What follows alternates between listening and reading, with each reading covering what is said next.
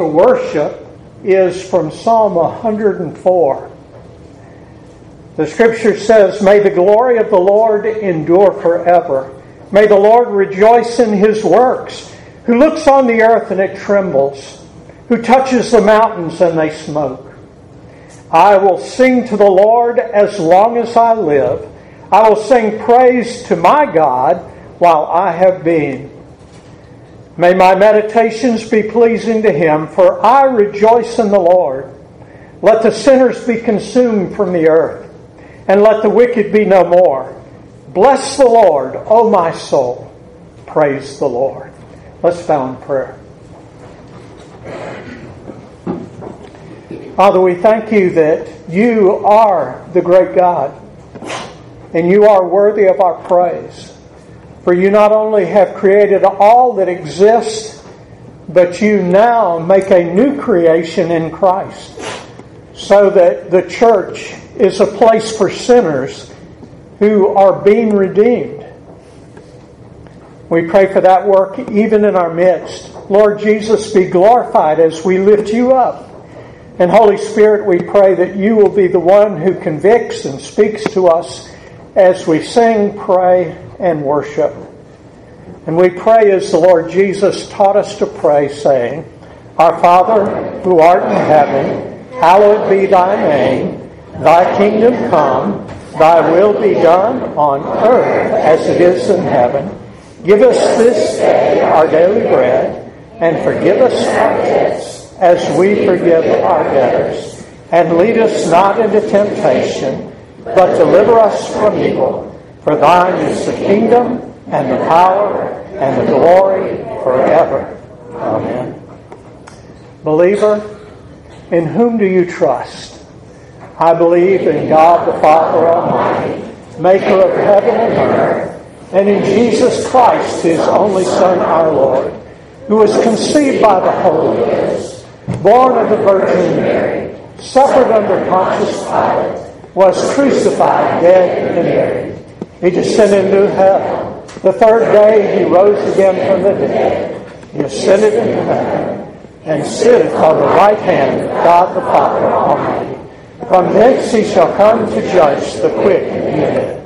I believe in the Holy Ghost, the Holy Catholic Church, the communion of saints, the resurrection of sins, the resurrection of the body, and the life everlasting. Amen. Amen. Please be seated.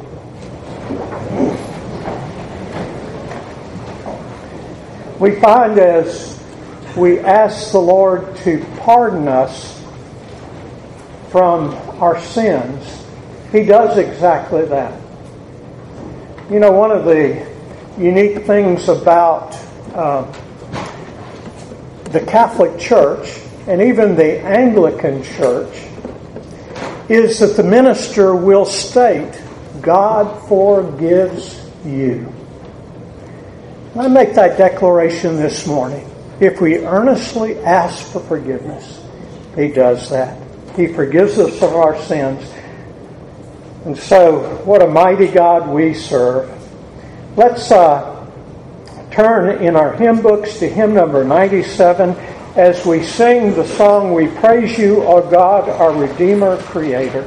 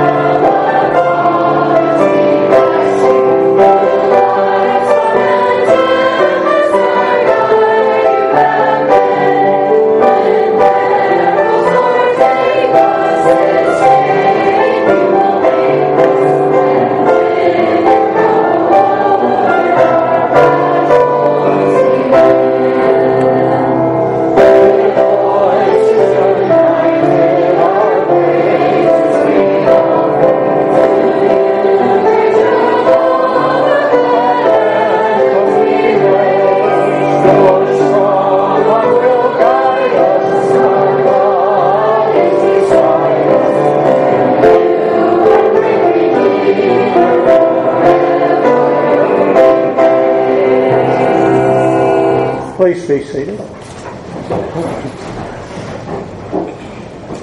Let's turn together for our responsive reading of Psalm 91. You'll find it in the back of your hymn books, number 817, page 817.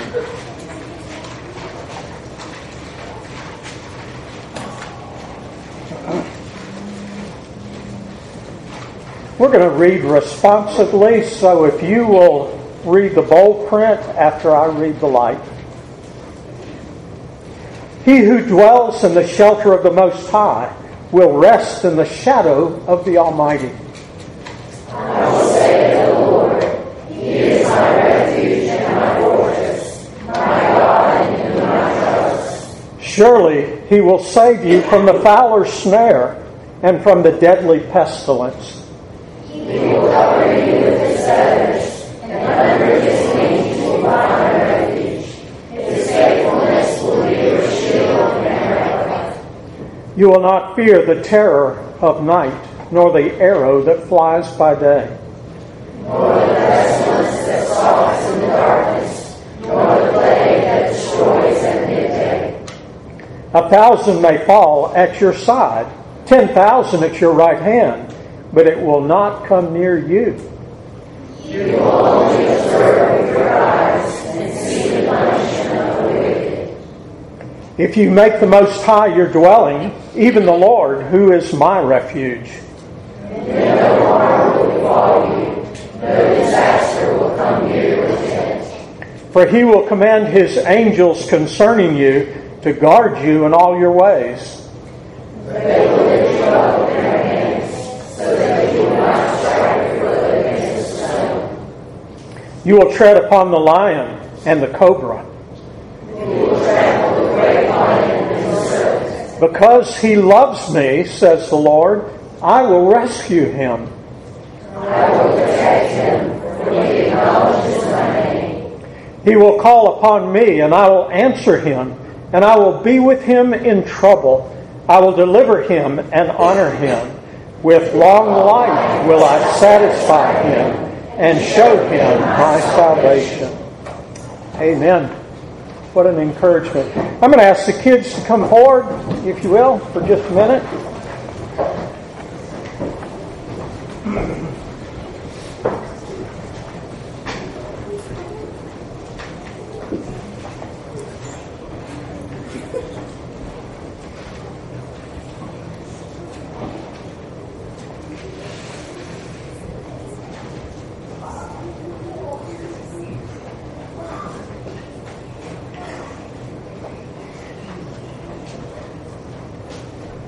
You know, I'm always glad to be here with you guys. It is special. This morning, I'd like to talk about a big word. but it is a word that each of us faces and will face more as you get older in school. It is the term world view. Can you say that? World view. That simply means, how do people look at the world? Everybody has a worldview. And as you go to school, you'll find that teachers will be teaching you a worldview. Now, there's a big difference between a Christian or Bible worldview and often what you hear people sharing with you on TV or even in the classroom. You find that a worldview always answers 4 questions. The first question is, why is there something rather than nothing? Why is it we can look around us and we see all of this? You walk outside and you see the cloud, and at night you see the stars and the moon and all of these things. Why is it there rather than just nothing? The second question that a worldview will answer is, what's gone wrong?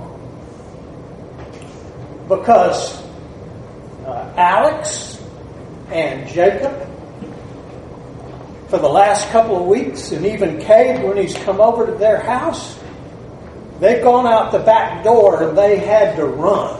You know why? There was a wasp nest right under the steps. And Alex got stung twice. Why are there wasps? And why is there poison ivy? Jacob, why are there termites? And why do people get tumors? Why is there war?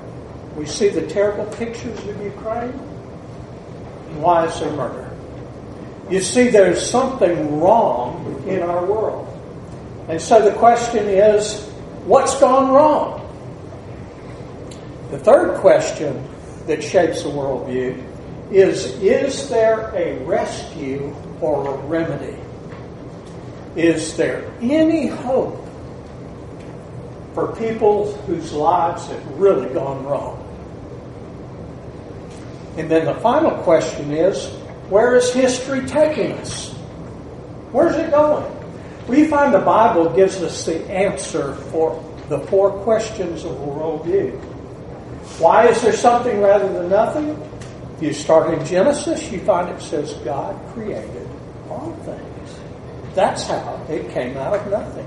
He created it. Well, how did the world get into so much trouble where there's wasps, termites, and poison ivy? Because Adam sinned. You got it! Are you homeschooled? Yes, sir. I'm glad. I'm glad to hear that good answer. Adam got us into trouble. And that causes all the problems we face today. We find, is there a rescue or remedy? Is there any hope? And we find that the Bible takes us to Jesus. And the fact that He died so that He could save us and make us into new creatures. Well, where's it all going? What's the end? Well, you go from Genesis all the way to Revelation, and you find that there is the fulfillment of the kingdom of Christ. He's going to come back. You know, a lot of the problems we face will not be remedied till then, when He appears. But that's the answer. Now, the reason I talk to you about a worldview is in the sermon, we're going to talk about what happens when the preeminent Christ begins to walk among people. What happens? And what you're going to find is there are 2 worldviews being expressed in the Scripture. And so I want you to give real ear. Don't just draw and color and do that, but I want you to listen real carefully and see if you can see the person who created all things, why there's a problem, what's the remedy, and then what's the end. Where's it going? Okay, can you do that? Yes, sir. All right. When I get at the back door and you're walking out shaking hands with me, I'm going to say, did you answer the 4 questions? Okay? All right. Go sit.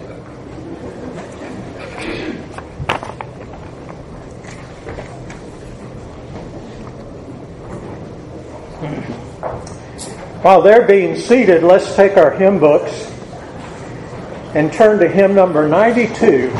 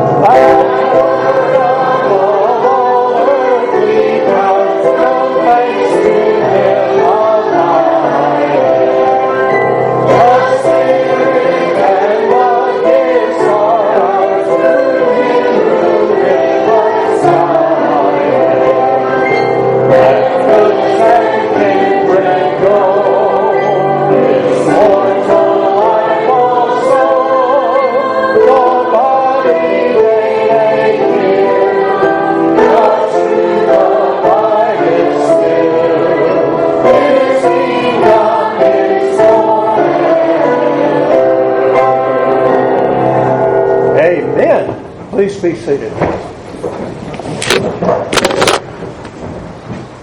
As we come to the pastoral prayer, again, because I'm the stranger here, in a way, I don't know all the prayer requests.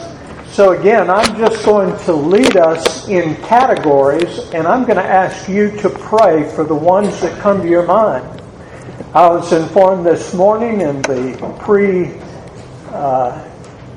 school hour that Ricky and Sammy are both having health issues that are pretty scary, and so we need to pray for them, I know. But there are many more that I'm unaware of. So let's bow in prayer. Father, we do thank you that we can come before you and you hear us and look upon us as though you were looking on your Son. You hear us as you would hear Him. And we thank you that that is possible because of the cross. It's possible because of the regenerating work of the Holy Spirit. And so with confidence, your people come before you. And we want to lift up the specific needs in our own personal family. Pray for the things that you're burdened about.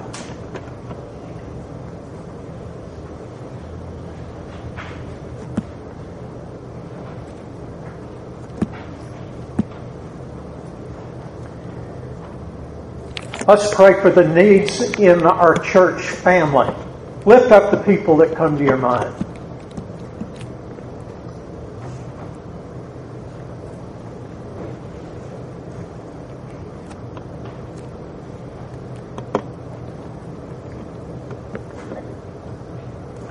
Let's pray for the specific issues that are facing our nation and pray for our elected leaders.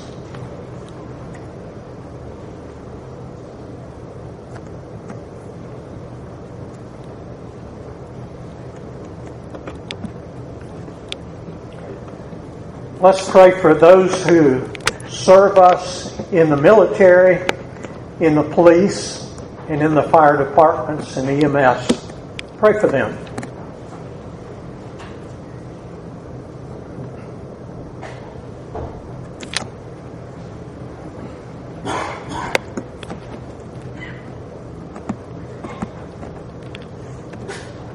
Let's lift up our missionaries.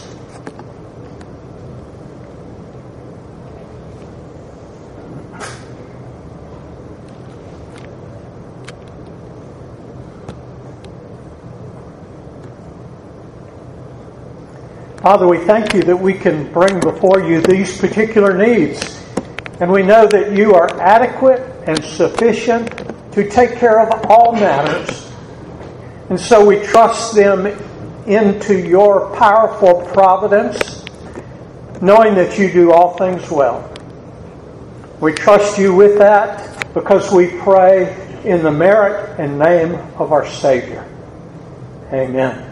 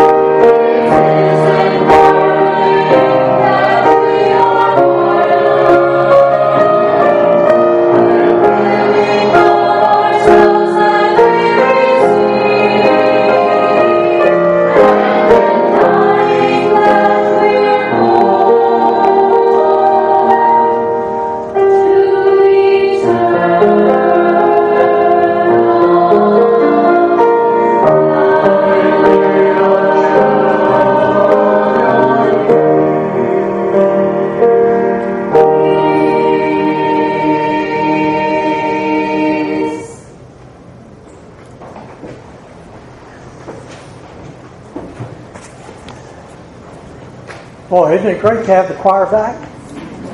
I was here, a little over a month ago, and there was no choir, and it felt really strange up here.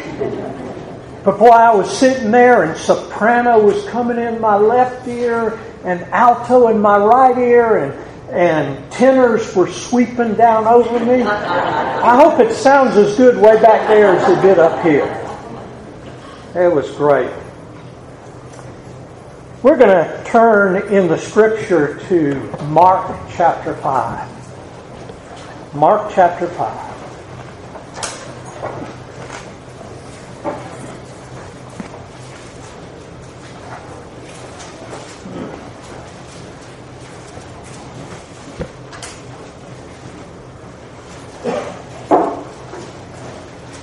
I was here a little over a month ago, and I preached from Colossians chapter 1. So I know you probably don't remember. But in looking at the declaration of who Christ is in Colossians, you find that it, first of all, talked about how Jesus was sufficient and preeminent over all creation. We said there were 5 things. He's God. He created all that exists. He sustains all things, and it was all created for Him. And then the second part of that passage looked at Christ being sufficient and preeminent over the new creation, that is, over the church. Now, anytime you turn to the Gospels, what you will find is that Jesus is fulfilling, He's maintaining those 2 roles. Sufficient, preeminent over creation, and then sufficient and preeminent in building His kingdom, the church. He's always involved in those things. And you see it quite obviously when you turn to Mark chapter 5. Just look to the left of it at the end of chapter 4. What do you find there? What's the heading in your Bible? Mine says, Jesus calmed the storm. Now you know the event. They're rowing, Jesus is sleeping, and the waves start building and sloshing over in the boat, and they're scared they're going to drown, so they shake Him and say, "We're going to drown." And He gets up and says, "O ye of little faith, have you not learned that I am the one who is sufficient and preeminent over all creation? Can you turn to me? I sustain all things." And He speaks, and the sea is calm. Now, we can marvel at big stories like that, but is He really preeminent in the things we face each day? Are we people of little faith, or do we turn to Him and say, "Lord, I know You're in control. You got to step into my circumstances. You need to take care of me." But then secondly, we turn to chapter 5, which we're going to read, and all of a sudden you find Jesus being sufficient and preeminent in the redeeming and saving and the whole mission of the church. He's sufficient and supreme in that. So let's turn to the 5th chapter, and this is what we're going to meditate on. Kids, again, remember the 4 questions. All right? We already looked at one of them, didn't we? Who started it all? You know, Jesus is over creation. He's over the storm and all that. All right, I got you. I'm going to ask you later, okay? All right, here we go. Chapter 5.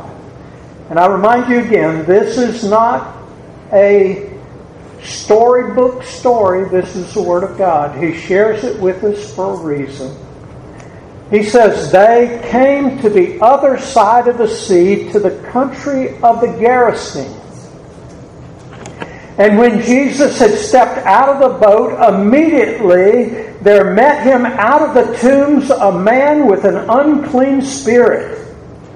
He lived among the tombs, and no one could bind him anymore, not even with chains. For he often had been bound with shackles, that's chains around his feet, and with chains around his body. But he wrenched the chains apart, and he broke the shackles in pieces. No one had the strength to subdue him. Night and day among the tombs on the mountain, he was always crying out and cutting himself with stones. And when he saw Jesus at a distance, afar, he comes running and he falls down before him. The NASB, if you have that particular translation in your lap, it says he worshipped him. Fell down before him. And crying out with a loud voice, he said, "What have you to do with me, Jesus, Son of the Most High God? I adjure you by God, do not torment me." For he was saying to him, I missed something. For he was saying to him, "Come out of the man, you unclean spirit." And Jesus asked him, "What's your name?" And he replied, "My name is Legion, for we are many." And he begged him earnestly not to send them out of the country. Now a great herd of pigs was feeding there on the hillside, and they begged him, saying, "Send us to the pigs, let us enter them." So he gave them permission, and the unclean spirits came out and entered the pigs, and the herd, numbering about 2,000, rushed down the steep bank into the sea and drowned. The herdsmen fled and told it in the city and in the country, and people came to see what it was that had happened. And they came to Jesus and saw the demon-possessed man, the one who had a legion, sitting there, clothed and in his right mind. And they were afraid. And those who had seen it described to them what had happened to the demon-possessed man and to the pigs. And they began to beg Jesus, "Please leave our country. Get out of our region." As he was getting into the boat, the man who had been possessed by the demons begged him, "Can I go with you? I want to be with you." And Jesus did not permit him, and said to him, "Go home to your friends and tell them how much the Lord has done for you and how he has had mercy on you." And he went away and began to proclaim in the Decapolis how much Jesus had done for him. And everyone marveled. Let's bow and ask the Lord to minister to us. Father, we see an account of where the preeminent Savior, who not only controls all creation, but walks among men who are troubled and works in them. Oh Lord, as we look at this, we pray that you will touch our hearts, that Jesus is our remedy. He is our hope. He is the one who can help and change us. Lord, if I say anything that is out of line with you and your purposes and your word, may it be soon forgotten. I pray this in Jesus' name. Amen. I'd like for us to look at 4 things in this passage. The first couple I'm going to move rather quickly. What I'd like for you to notice, first of all, is that the utmost that man can do against human depravity. The utmost that man can do against human depravity. Kids, you remember the questions. How did all of this come out of nothing?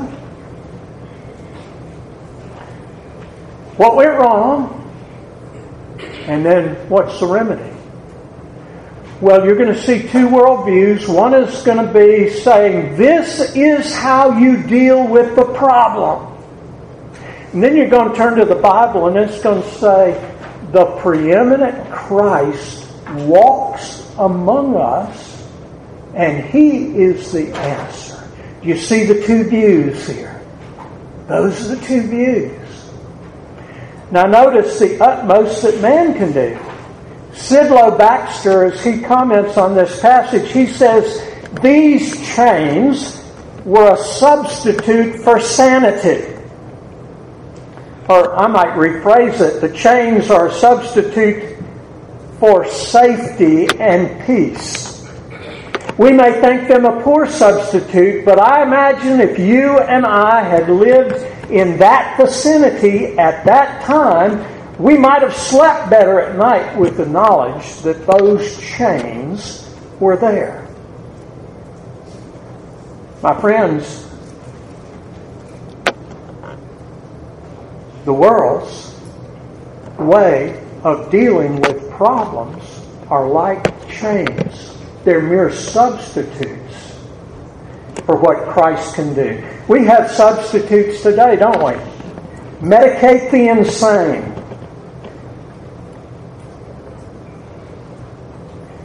Mental health interdictors in troubled areas in large cities. Incarcerate the criminals.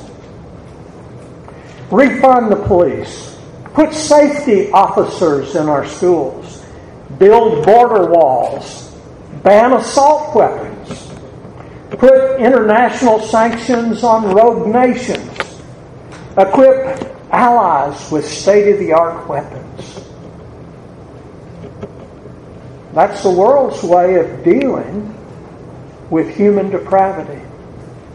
And we see, secondly, in verses 3 and 4, the basic weakness in man dealing with human depravity. It's no doubt that the town people got the stoutest chains available to them. They went to the blacksmith and he built some chains, and he says, I guarantee these chains will take care of the problem. He'll never break these chains. But what does the Scripture tell us in verses 3 and 4? They could not bind him. And when that demonic state came over him, just tear the shackles and the chains apart. It was not adequate. You know, Satan has some terrible tactics. The Scripture tells us that he is a liar and a killer. He wants to alienate. He wants to remove hope.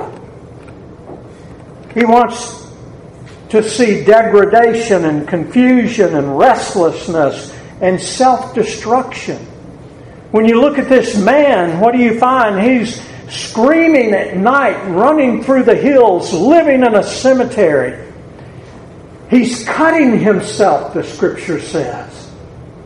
And all of that is the result of Satan's work.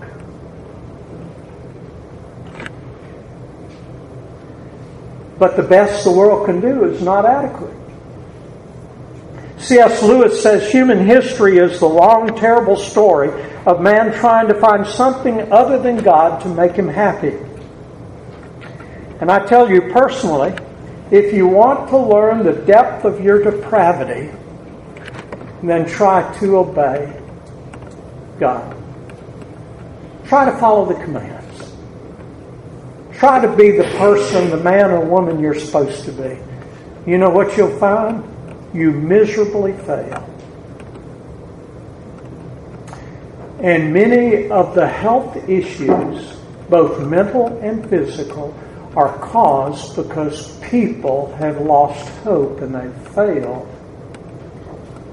in taking care of the problem of their own depravity. We walk with guilt and shame. And some people even cry out about that by cutting themselves. If only the pain in my body can be greater than the pain in my soul. That's what's happening here. The chains strike a pathetic contrast with the way Jesus deals with human depravity. If you go on in verses 6 through 17, we find Jesus stepping into the life of this one they call the demoniac. What happens? Immediately the Lord diagnoses the fearful fit as an extreme case of demonic spirit.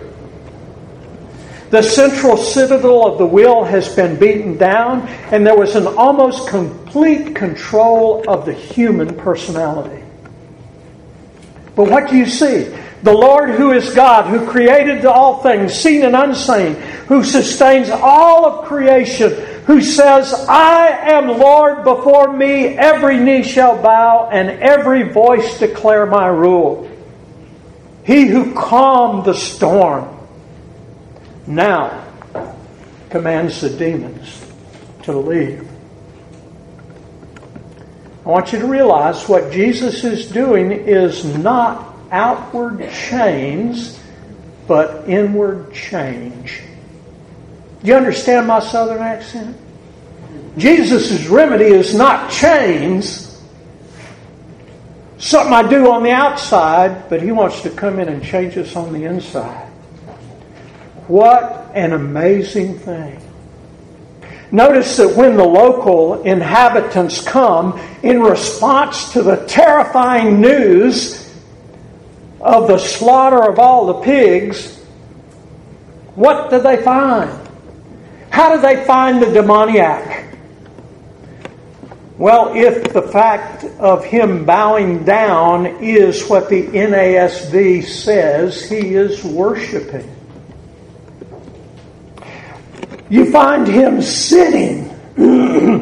There's restfulness where there had been restlessness.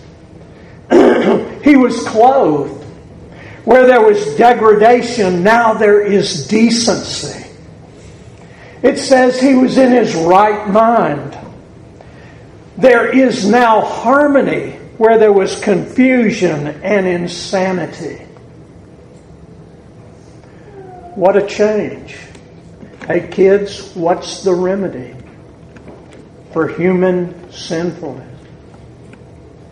Jesus has got to save you. And if you're saying, even as a young child, I need help with myself. You know, I remember my youngest daughter. Excuse me, I didn't mean to cough on you.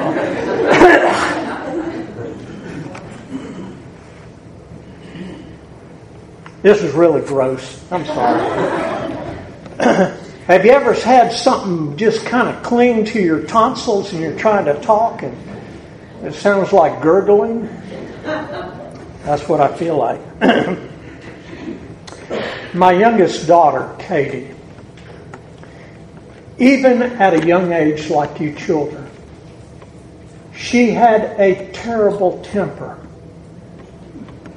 And if she got mad at you, she would just scratch you in the face or kick you or do something like that. And I can remember one day she came to her mommy and she said, Mommy, I need help. Now kids, what she was saying was she recognized that she couldn't please God and she had things wrong inside of her and she needed help. If you're that way, don't be ashamed to go to your mom or dad and say, Mommy, Dad, I need help. Because what they'll do is they'll point you to Jesus and help you to make sure He's your Savior and He's working in your life. They'll help you do that. And that's what Beth did with Katie. She told her, now every time you feel that coming on yourself like you getting angry, I give you permission to run right to your room. And what I want you to do is I want you to get down on your knees and I want you to say, Lord, I'm wrestling with my anger. I want to hit my brother or my sisters. And I ask you to change me. Because you see, the fruit of the Spirit is love, joy, and peace. And what you find with this demoniac is when Jesus comes in, all of a sudden what you see is the fruit of the Spirit taking root in his life. Because Jesus changes. And he changed him. Brothers, sisters, young people, this is what you need. Don't look for chains. Look for change. That's the remedy. Now, how did the people respond? They were frightened by the radical power to subdue demons and quiet the troubled heart. It didn't make sense. How could this man with a quiet spirit control and subdue the unsubduable? In fear, they rejected the doctor of the soul, the liberator of the imprisoned spirit, the God-man worthy of worship. And they said, how about get back on your boat and leave?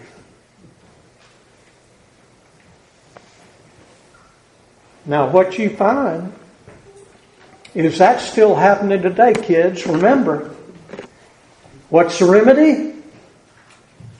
Some people will say you need chains, or you need this, or you need that. You'll find people telling you what you need.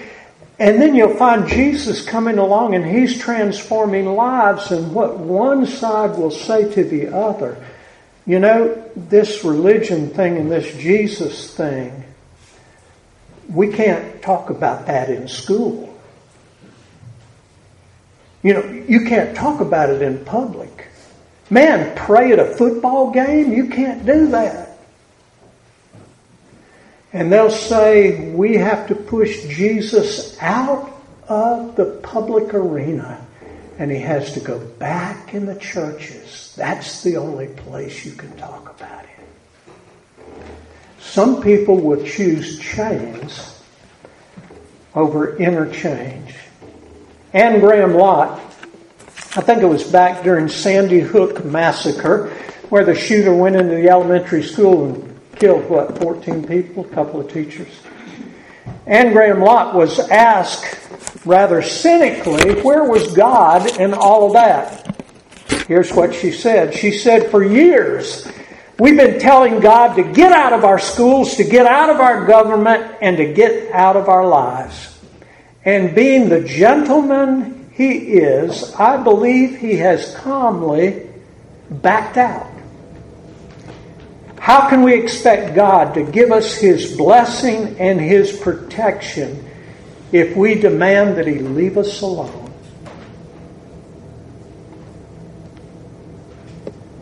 What would happen in a large city in our country if a portion of the funds spent to protect us from human depravity were spent on evangelism and church planting?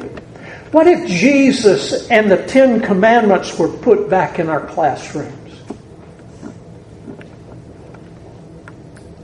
Franklin Graham, just a couple of weeks ago, responding to the administration's sense that if you get rid of guns and other things, we'll have peace. Just chain up the guns and we'll be all right. Franklin Graham says this, President Biden and his administration wants to ban certain caliber handguns. That won't help the problem. What would make a difference is a ban on all the movies, television shows, and video games graphically depicting gun violence, bloody gore, and death. We're a nation addicted to violence, and we call it entertainment. Until we get a handle on this problem, we will see more and more of these kinds of tragic incidents across our nation. We've taken God out of the schools, and most homes are leaving God out of rearing their children. He is the solution. The more we turn our backs on God and His Word, the more problems we have as individuals and a nation. That's the commentary. But listen, this is not anything new. If you go back to the first chapter of 1 Corinthians, Paul says this. He says, "For the word of the cross is folly to those who are perishing. But to us who are being saved, it is the power of God." The power of God changes lives. But let's get to the last point. And that is, what's Jesus' remedy? What does He prescribe? What is His plan? Well, you find it in verses 18, 19, and 20 in our passage. What's the solution? Well, our gut reaction is almost to become preppers. We say, I want to get out of this mess, and I want to live in my little Christian community. I want to get out of the world. Let me just spend time with Jesus. Well, what you find is that's exactly what this redeemed demoniac says. When Jesus gets in the boat, he comes over and he says, "Let me go with you. I want to be with you. This is amazing. Come on, let me get in the boat." And you know what Jesus says to him? He says, "Nope. You can't come with me. True, heaven is your home, but not now. I want you to go back to the old neighborhood and tell them what the Lord has done for you and how He's had mercy on you. That is the commission that I give you.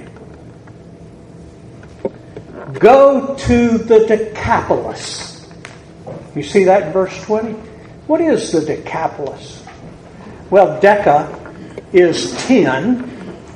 Polis is cities. It is the 10 Greek cities that were primarily on the eastern side of the Sea of Galilee. So if you look at your map, the Sea of Galilee at the top, Jordan River running down to the Dead Sea, they're mostly on the east side. There's only one of them that was on the western side of the Sea of Galilee. The northernmost city was Damascus. That was the northernmost Decapolis city. It is now, you know, the capital of Syria. The southernmost was called Philadelphia. Guess what it is today? It is Amman, Jordan, the capital of Jordan. Two are in Israel. Scythopolis is the city Bethshan, which is kind of below the Sea of Galilee and west. Is Bethshan. We remember Bethshan because when Saul went out to fight his last battle with the Philistines, you remember they killed him. Or actually, he fell on his sword. His sons were killed as well. And what the Philistines did was when the battle was over, they go up and start looking through the dead. They were probably scavenging stuff off the bodies. But they find Saul. And they chop his head off, and they take his armor to the temple. I can't remember which god it was. But anyway, what they do is they take Saul's body to Bethshan, and they hang it on a spike on the wall. That's Bethshan, where they hung him. That is the only Decapolis on the west side of the Sea of Galilee. Hippos is right on the Sea of Galilee. In 2012, Beth and I slept above Hippos. because right now there is a kibbutz. It's called Kibbutz Ein Gev, and it's a resort with all sorts of motel rooms and cafeterias and all sorts, but it is right on top of Hippos, one of those 10 cities. What is a Decapolis? Well, it was an autonomous city-state on the eastern frontier of the Roman Empire. It was the melting pot of culture. You find there was the great influence of Greek thought and philosophy. But also there were all these other people that were coming in. So it was a melting pot. But it was also a place of conflicts because you had different cultures meeting together. Today, if you went to New York City, you'd get a sense of what it's like because you would find Chinatown. You would find Irish, Jewish, and Muslim communities all rubbing shoulders. It is the challenge of the gospel. It is the place, if we're going to reach the world, we focus upon. The place where all of the cultures come and melt together. Jesus sends him to the Decapolis. Now, how does a redeemed madman evangelize the Greek city-state, the metropolis? How does a Gentile barbarian witness to the Greek? Or let's make it personal.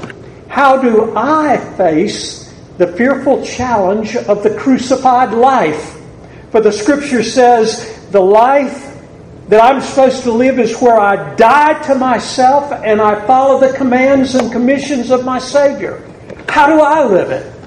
I want to suggest a few things that Jesus tells us. Turn back in Mark to chapter 1. Let's look first of all at verse 17.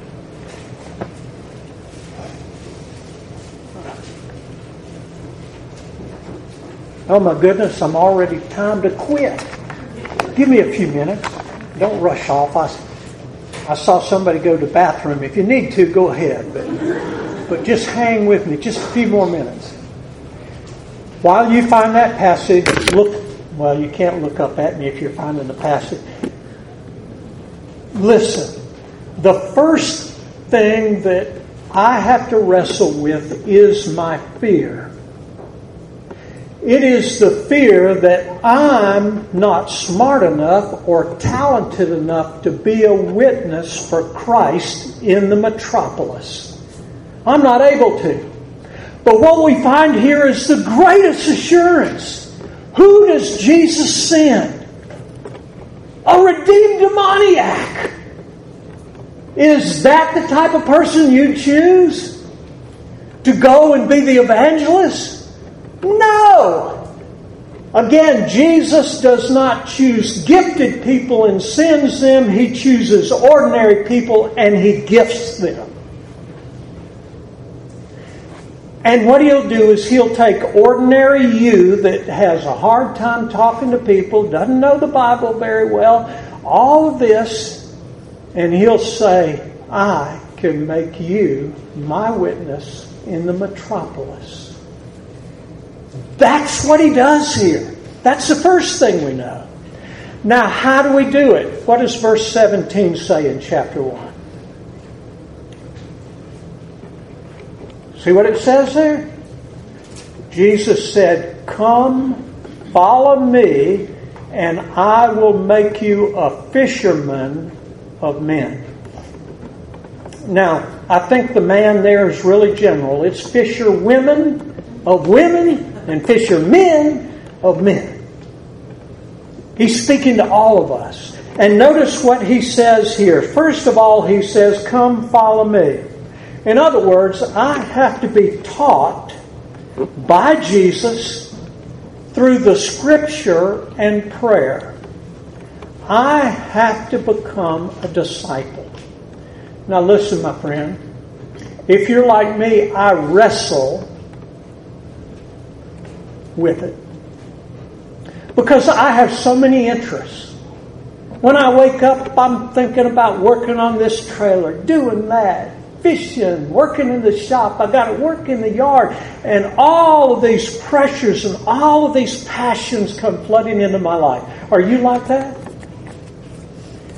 What we have to do is say, Jesus, I'm going to come and meet you first before I do anything else. And you just pick out a reading plan where you're going to read through the Scriptures.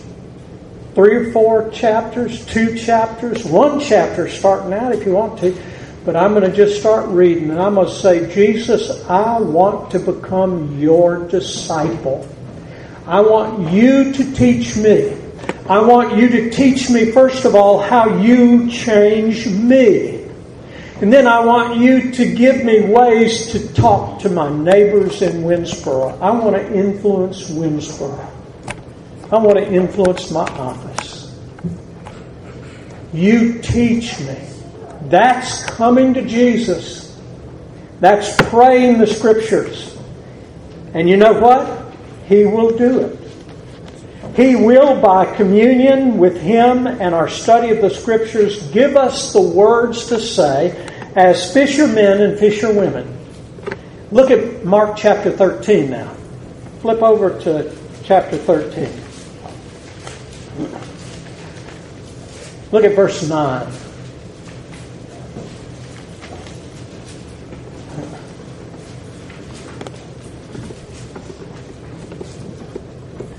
He's talking about the last days. We're in them, folks. We're in the last days. He says you are going to experience animosity. You're going to experience political intimidation.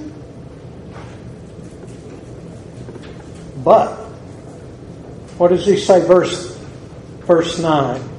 You must be on your guard. You'll be handed over to local councils, flogged in the synagogues. On account of me, you will stand before governors and kings as witnesses to them.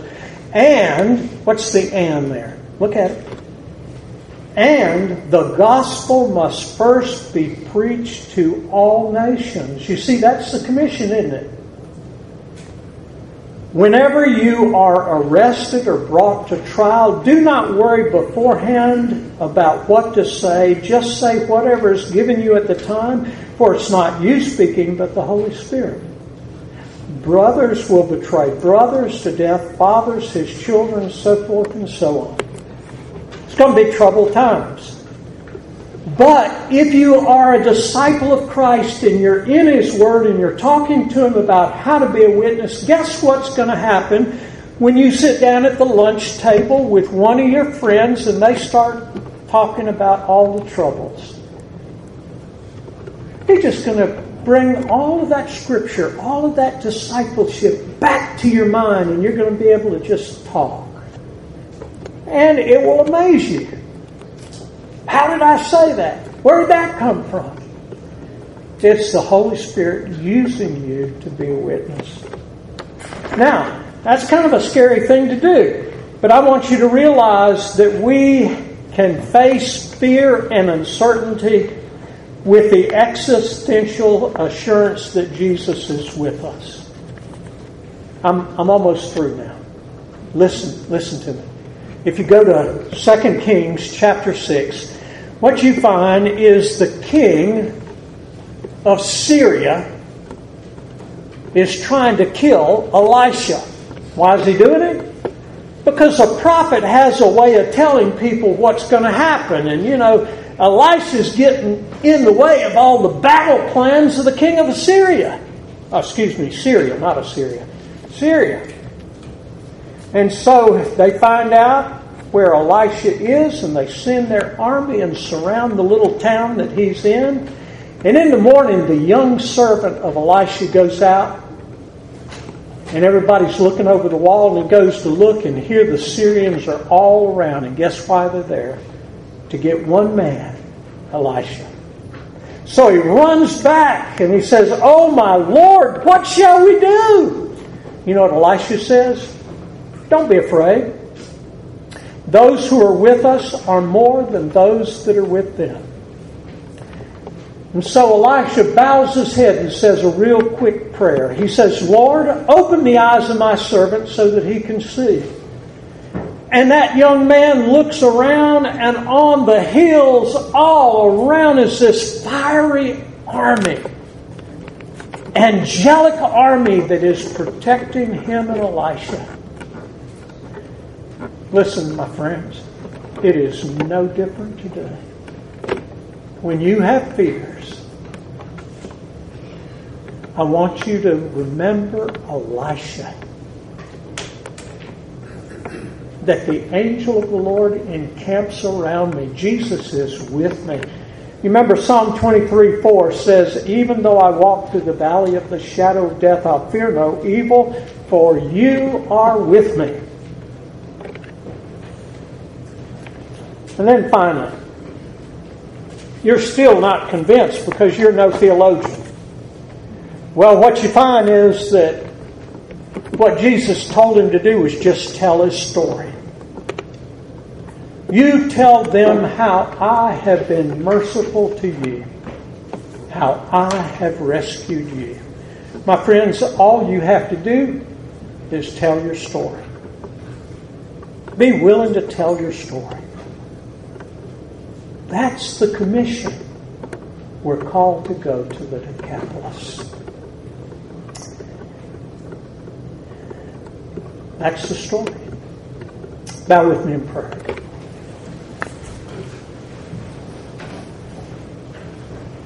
Father, we thank you for this amazing declaration of what it's like when the preeminent, sufficient Savior walks among us.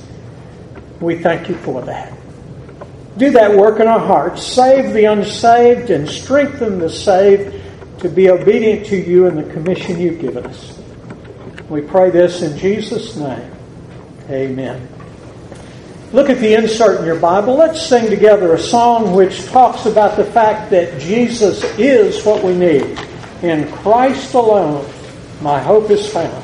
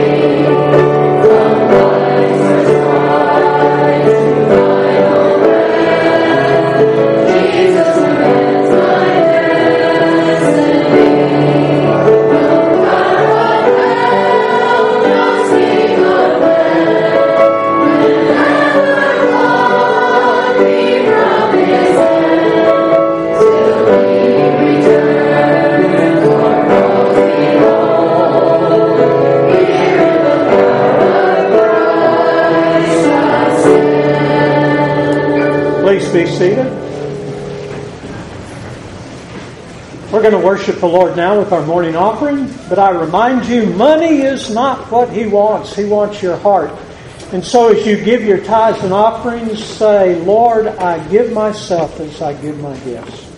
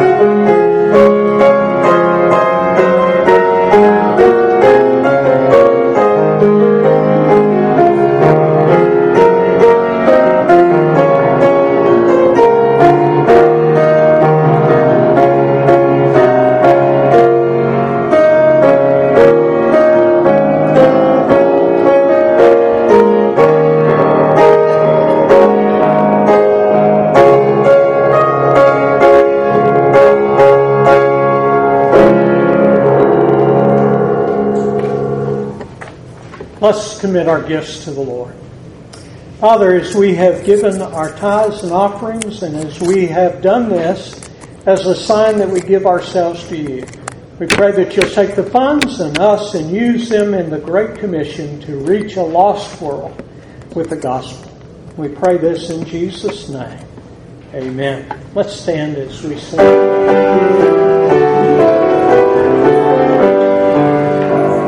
Praise God, all blessings fall. Praise Him, all creatures here below.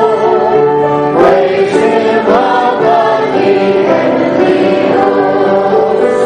Praise Father, Son, and Holy